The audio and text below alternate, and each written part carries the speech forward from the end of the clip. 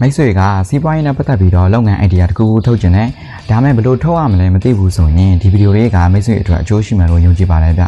ဒီနေ့ဒီဗီဒီယိုမှာတော့ကျွန်တော်ကအိုင်ဒီယာတွေထွက်လာဖို့အတွက်မဖြစ်မနေသိထားတဲ့အချက်၃ချက်ကို sharing လုပ်ချင်ပါတယ်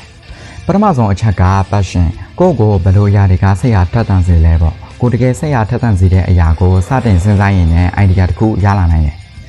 ဒုတိယအချက်ကတော့ anchorကိုကထုတ်ကုန်ဓမ္မမဟုတ်ရင်ဝန်ဆောင်မှုတစ်ခုနဲ့ပတ်သက်ပြီးတော့စိတ်အလိုမကျတာရှိရင်ဒေါတာထွက်တာရှိရင်တခြားအထုတွေမပြည့်စည်ရသေးတဲ့ကွက်လက်ကိုဖြစ်ရင်လည်းအလုပ်ငန်းအိုင်ဒီယာတွေရလာနိုင်တယ်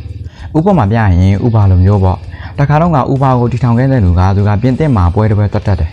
အဲ့တော့ပွဲကအပြင်မှာသူတို့တငယ်ချင်း2ယောက်တက်စီငှားကြတယ်ပေါ့နော်တက်စီငှားတော့သူတို့ကပြင်သစ်လို့လည်းမပြောတတ်ဘူးဖြစ်ချင်တော့သူတို့စီမှာက critical ပဲရှိတယ်အဲ့တော့သူတို့တက်စီငှားတာအဆင်မပြေဘဲနဲ့လမ်းလျှောက်ပြီးတော့အိမ်ပြန်ခဲ့ရတယ်ပေါ့အဲ့တော့သူတို့လမ်းလျှောက်ရင်းနဲ့တခုစဉ်းစားမိတာကတက်စီငှားရတာအဆင်ပြေစေမဲ့ဝန်ဆောင်မှုကိုဆက်ရစဉ်းစားရင်လည်းဒါ Uber ဆိုတာဖြစ်လာတယ်ပေါ့နော်